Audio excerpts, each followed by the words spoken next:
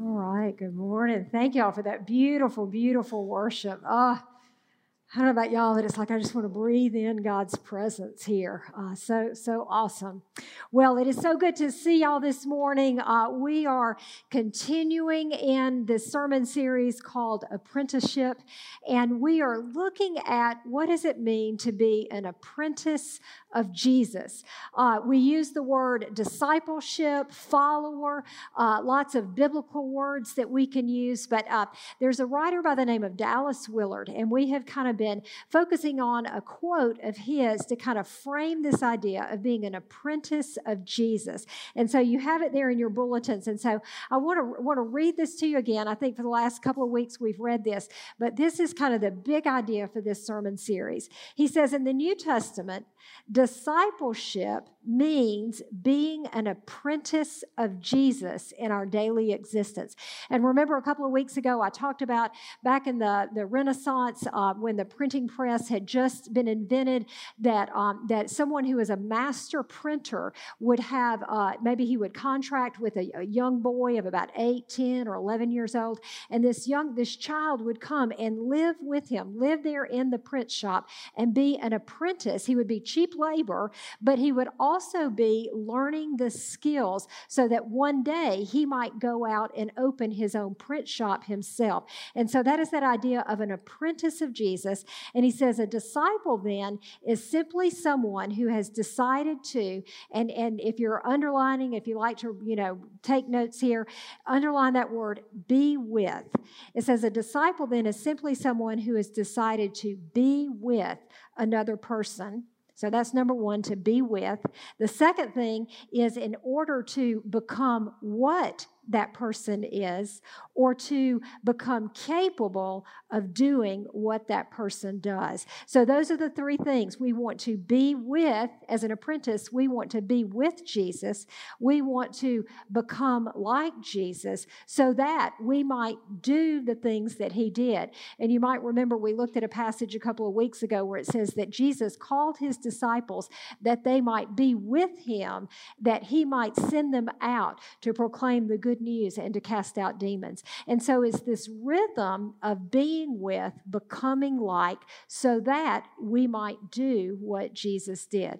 One of the things that we talked about, and again, this is just kind of a summary and a recap, is that so often I think when I read in the New Testament and I read the scriptures where Jesus said, my peace I leave with you, my peace I leave with you, not as the world gives, but I give you my peace. He said, I've said these things to you so that your joy might be made full in me. And sometimes, I don't know about you, but I see passages like that this is almost like my right as a child of God to be full of peace, to be full of joy, to be full of love, to be able to have the power to do what Jesus did. And yet sometimes there is this disconnect in my life, and maybe you've experienced this too, where instead of peace, I feel anxiety. Instead of joy, I feel frustration and irritation. And instead of being fruitful in ministry, it feels like, that I'm not able to do the things that I would love to do for the kingdom of God, that the power seems to be missing. And so sometimes I wonder if the reason that there is this disconnect between the fruit, as you will, kind of the fruit of being a disciple, and I wonder if there's a disconnect between maybe we are not doing the things that Jesus did. And so we talked the last couple of weeks about abiding in him, being present with him. When I think about the daily rhythm and the daily life of Jesus, we have, 4 gospel accounts, Matthew, Mark, Luke, and John, where the writers kind of captured what Jesus did. Like, what did his lifestyle look like? And some of the things that he did, just some observations about the practices of Jesus. And I've got this slide here for us. One of the things that we see when you look at the life of Jesus, and we talked about this is a little bit review, but one is that he was never in a rush. He was never in a hurry. Dallas Willard says that hurry is the enemy of spirituality. Think about how he was productive. I mean, he healed the lepers. The crowds were piling in. He fed the 5,000. He was busy, but his spirit was never in a hurry. Another thing that we see is that he practiced community, that you see him eating and drinking and laughing and hanging out in people's homes. He practiced community. He had relationships. You see him walking along the road with his disciples and having conversations. We see this practice of investing in other people's lives, having friends. We see that he spent time alone, and that's kind of what we're going to be focusing on today is prayer and silence and solitude. You see this rhythm of him pulling away. We see that he spent time sleeping.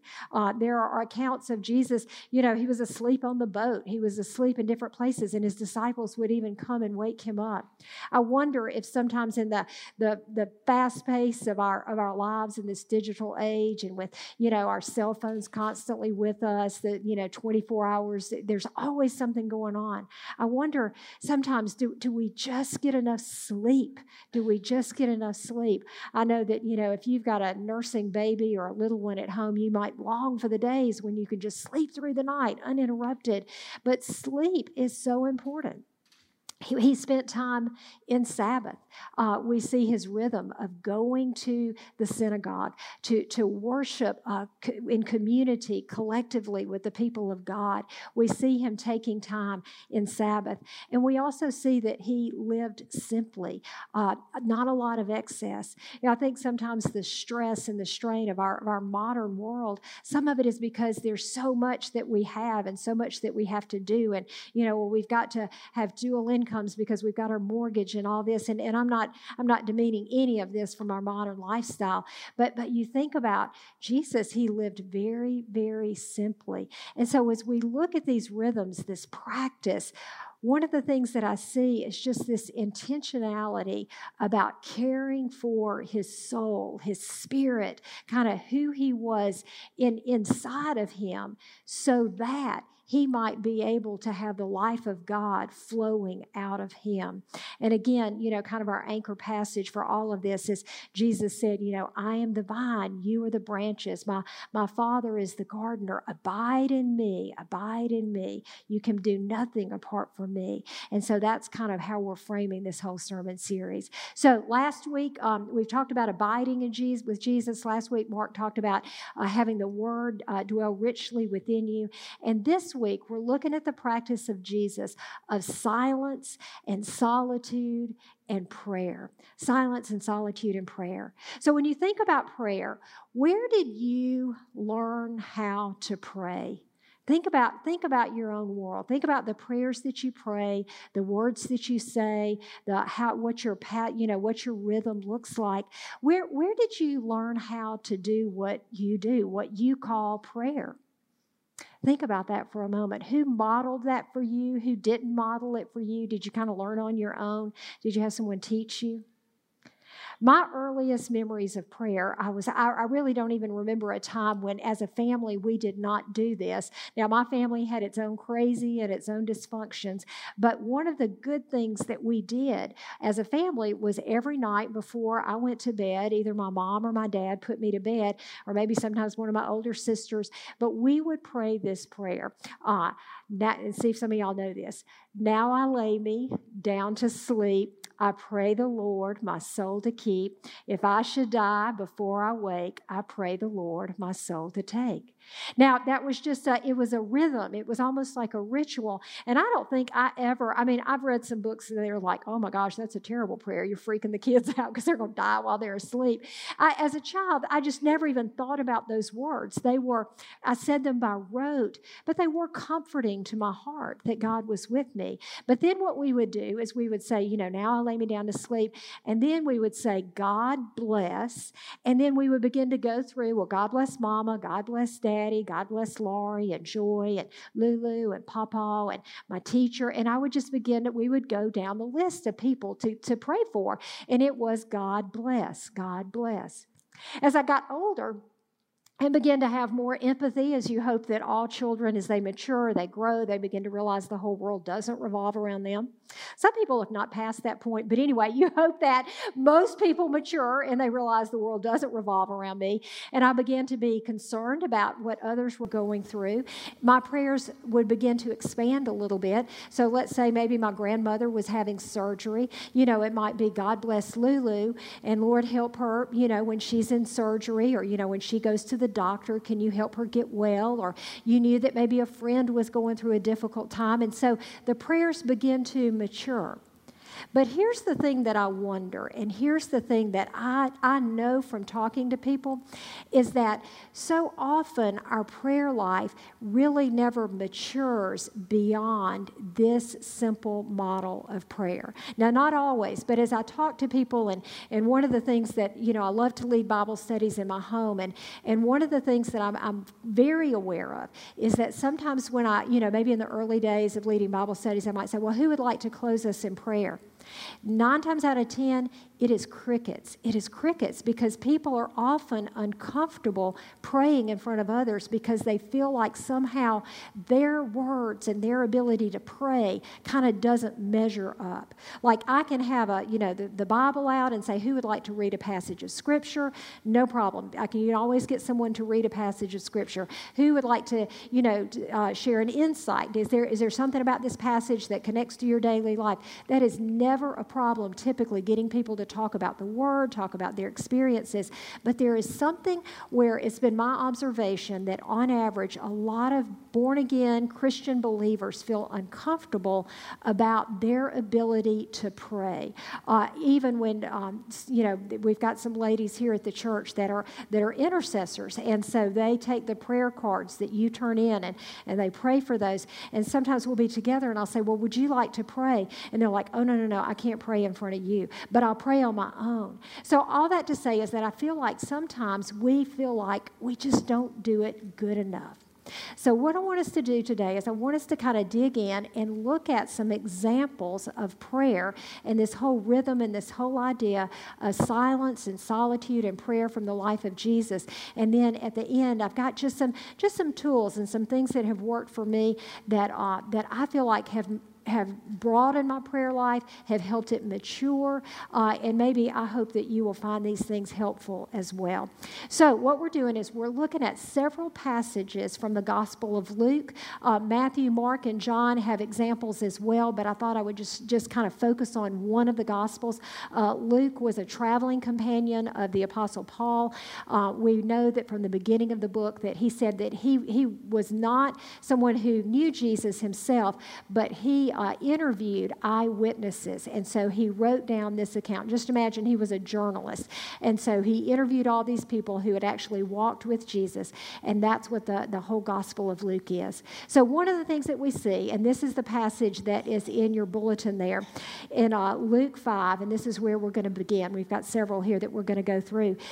Luke writes, and he says, "Yet the news about him spread," talking about Jesus, "all the more, so that crowds of people came to hear him and to be healed of their sicknesses." Now, let me just set this up for you. So Luke, this is chapter 5. It is early in the gospel account. We've gone through Jesus' the birth narrative. And now what we're seeing is Jesus has begun his ministry. And so you see him out proclaiming the good news. You see him going into the synagogue. He begins, Luke tells us, by going to a city called Capernaum. It is there on the Sea of Galilee. He goes to Peter's home, and Peter's mother-in-law has a fever. And so Jesus heals Peter's mother-in-law. When he does that, the news about him spreads. And so they're in Capernaum, and in that area, people begin to bring everyone, all these people that were sick and in need, demons and, demon-possessed. And so we see Jesus healing all of these people. And so the news about him has spread. And so now it says that crowds of people are coming to hear him and to be healed. Now, let me just pause for a moment. Have you ever been in that place where it just feels like life is incredibly busy?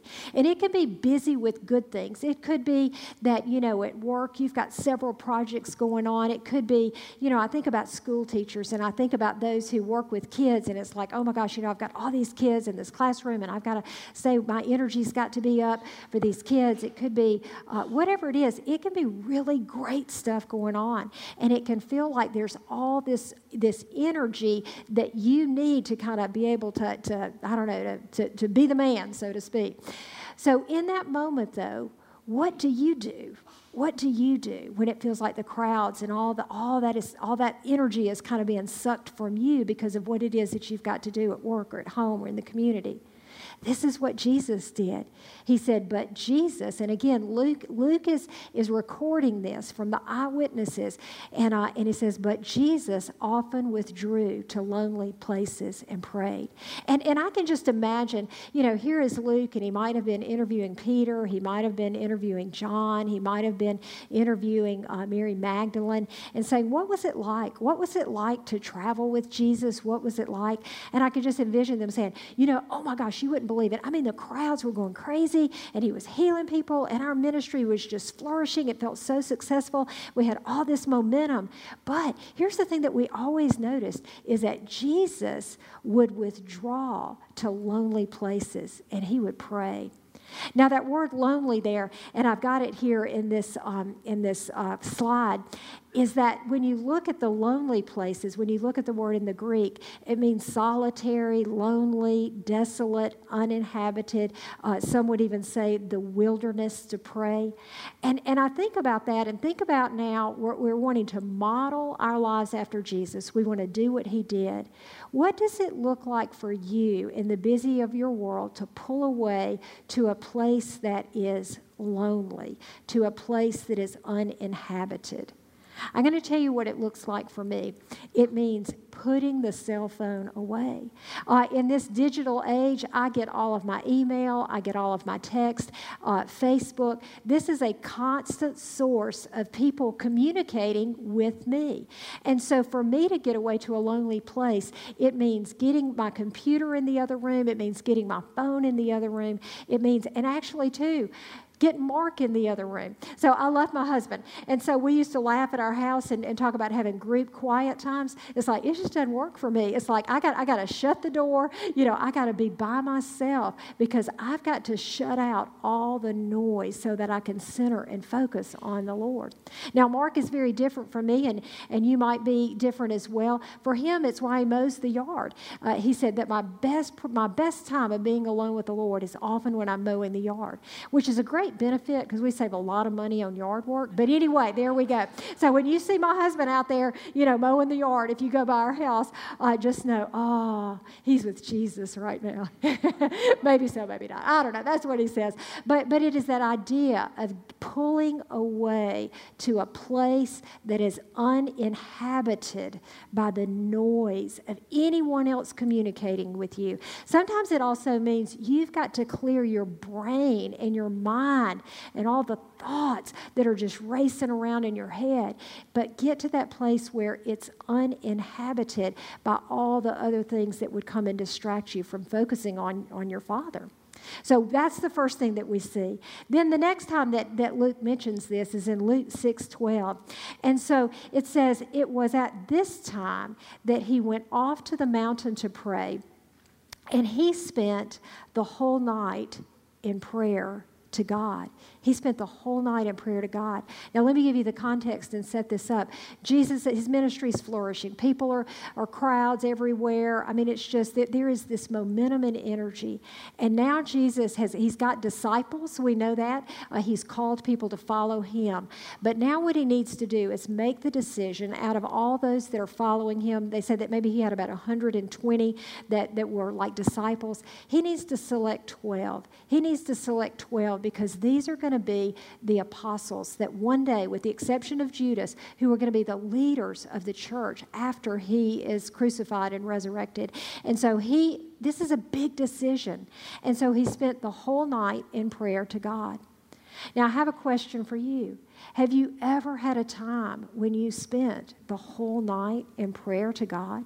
Has there been something that's been so urgent, so pressing, so I don't know, hard maybe, where you needed God, you needed to hear from God, or you needed God to intervene in a situation? You know, the memory that comes to my mind, and I know I've shared this with y'all before, is praying for my kids, especially when they were teenagers. You know, and that's such a critical time in the life of a young man or a young woman. And I can remember being worried about one of my kids and just literally laying on my floor, you know, hands out like this, just praying for God to be present in their life, praying that God would help them to make the good decisions, the right decisions, praying that He would reveal them, protect them, lead them in the paths of righteousness for His name's sake. I hope that you have know what that experience is, of that time when, like, I've got to get a hold of God, because if God doesn't come through, I don't know that we're going to make it here. We see Jesus doing that.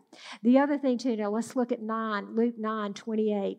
It says, some 8 days after these sayings, He took Peter and John and James and went up on the mountain to pray. Let me set this up for you.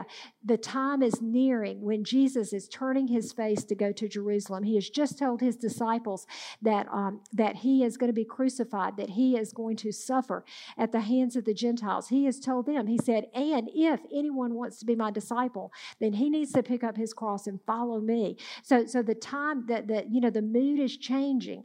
That people, the Pharisees and the Sadducees and the religious leaders, there's more and more persecution. There's more and more opposition. So the momentum is very different. The mood has changed, and it says that he took Peter and James and John, and they went up to a mountain to pray. So it's this. There's the times of solitude, but then there's the times of having your brothers and sisters with you, praying with you, standing with you. And in this scene, as you go on and you read, the scriptures tell us, Luke writes, and he says that Elijah and Moses appeared. Elijah and Moses appeared to them. And you know what? This is what Elijah and Moses and Jesus were talking about. His departure. I love that. I've always I think, can you imagine you're about to go through one of the most difficult things in your life, and here Moses and Elijah are here to talk with you about it.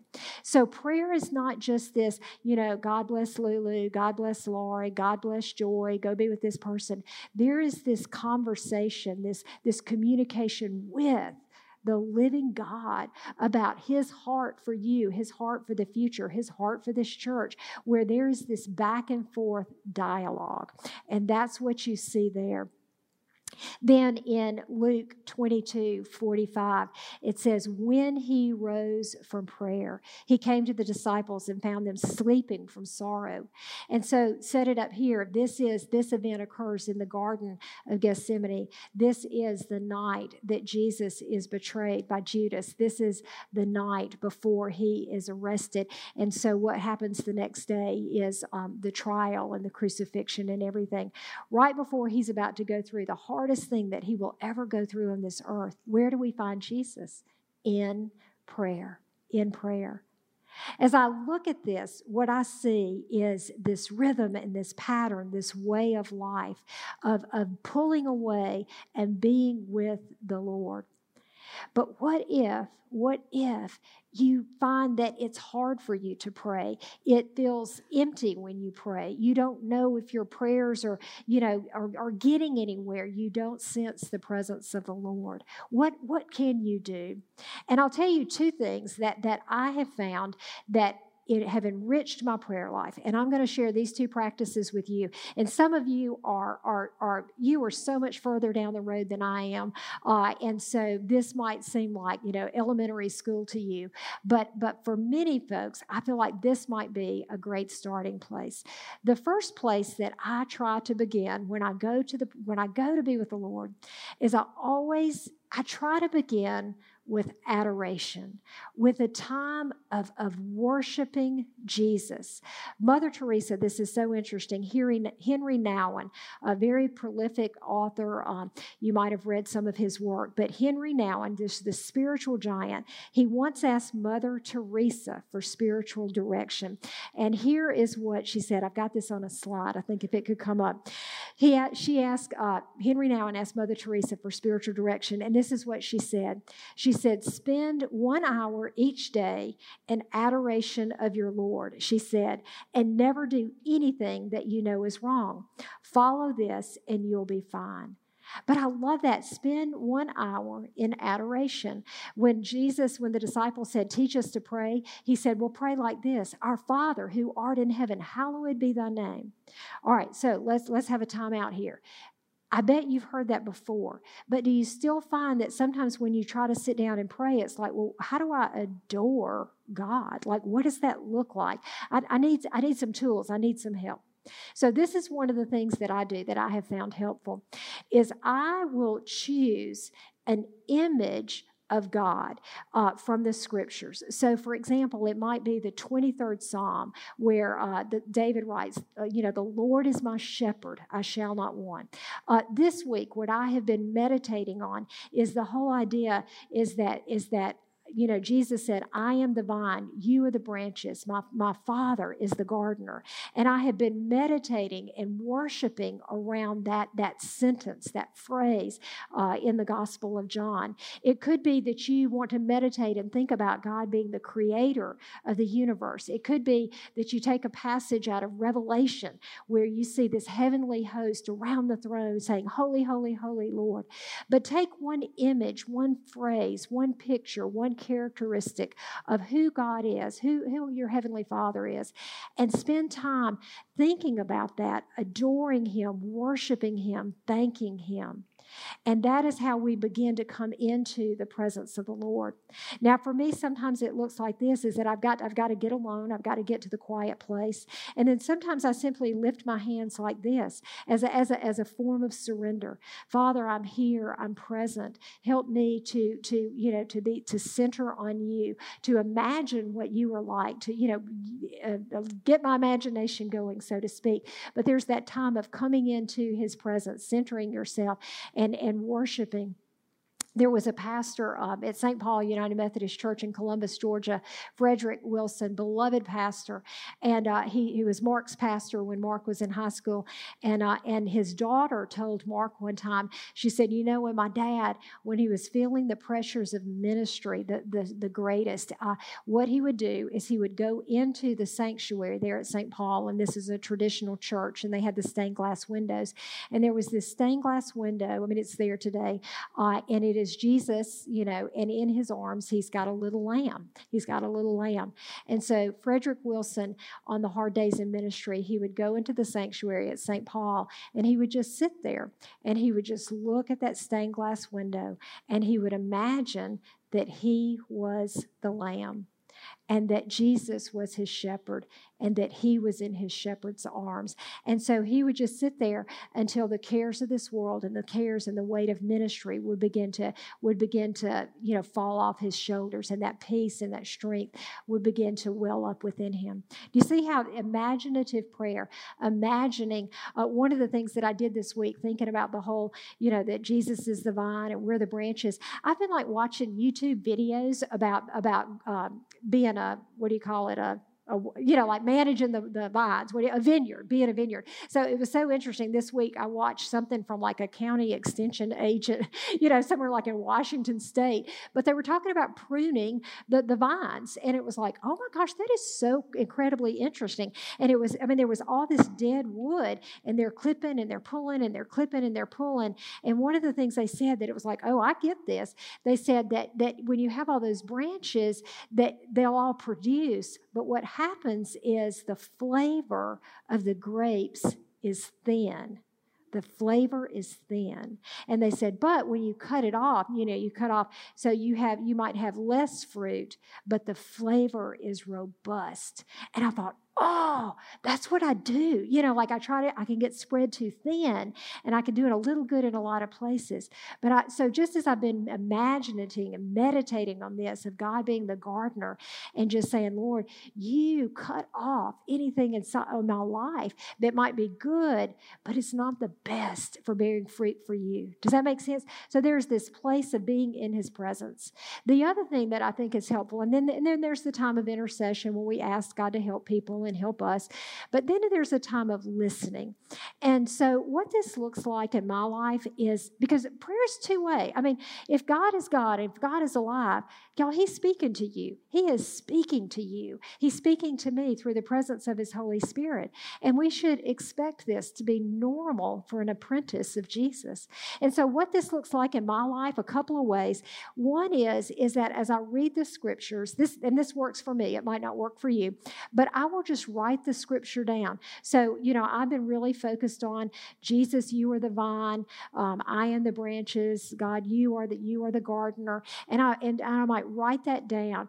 And then the thoughts that come to my mind, I will write those down. And sometimes the thoughts are almost in the first person. It's like, Fran, I love you, but you spend a lot of time doing X, and that's not a bad thing, but it's not the best. Could we like cut that out of your life, or kind of pull back on that? So it's like I begin to, Fran, you're trying to do all this on your own. Just rest and relax. Rest in me. So I take this verse, but then I begin to write what I think, or maybe God's thoughts about me, through that passage. Does that make sense? There is this listening, this being in God's presence where I talk, but then I also listen. Another example of this, last weekend I was cleaning my shower. So this is another way, just practicing God's presence, practicing listening. But I'm in there, and I've got the soap scum. Y'all ever do that? I don't know. I'm in there, soap scum. I got the Clorox. I got the gloves. I got the whole 9 yards. My hair's in a ponytail. I'm just scrubbing in there. And my mind had kind of gone, I don't know, just like my thoughts were undisciplined. And so I'm sitting there, and all of a sudden, I became aware of what I was thinking. And it wasn't that great, because for whatever reason, I had started thinking about somebody that I used to work with, and I was beginning to rehearse all these negative thoughts about this person in my brain. And it was like, oh, I shouldn't do that. And I started to say, don't think about that. Don't think about that. But in that moment, I said, Lord, I invite you into the shower with me right now. You're here. You're present. You're a part of these thoughts. And then I asked this question. I said, Lord, what are your thoughts about so-and-so?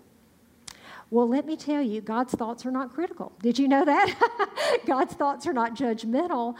God was like, oh, that's my son. I love him. Yeah, and I feel mercy towards him. And my attitude began to shift as I listened to what God had to say about this individual. Does that make sense? And so as we think about silence and solitude and this rhythm of prayer, it's my hope for you and my hope for me that prayer won't be something that we feel embarrassed about, ashamed of, inadequate about, but I hope that it is something that brings you joy, that brings you life, that is a way of you abiding in Jesus, abiding in the vine, and following that practice, because really everything that we do that impacts the kingdom of God, it's going to come out of that relationship that we have with him. Just like the apprentice, he was with the master printer, that he might do what that master printer, learn to become what he did, and then to do what he did. And so that's my hope, and my hope for you and me. Imagine the difference it can make if we put this principle into practice this week.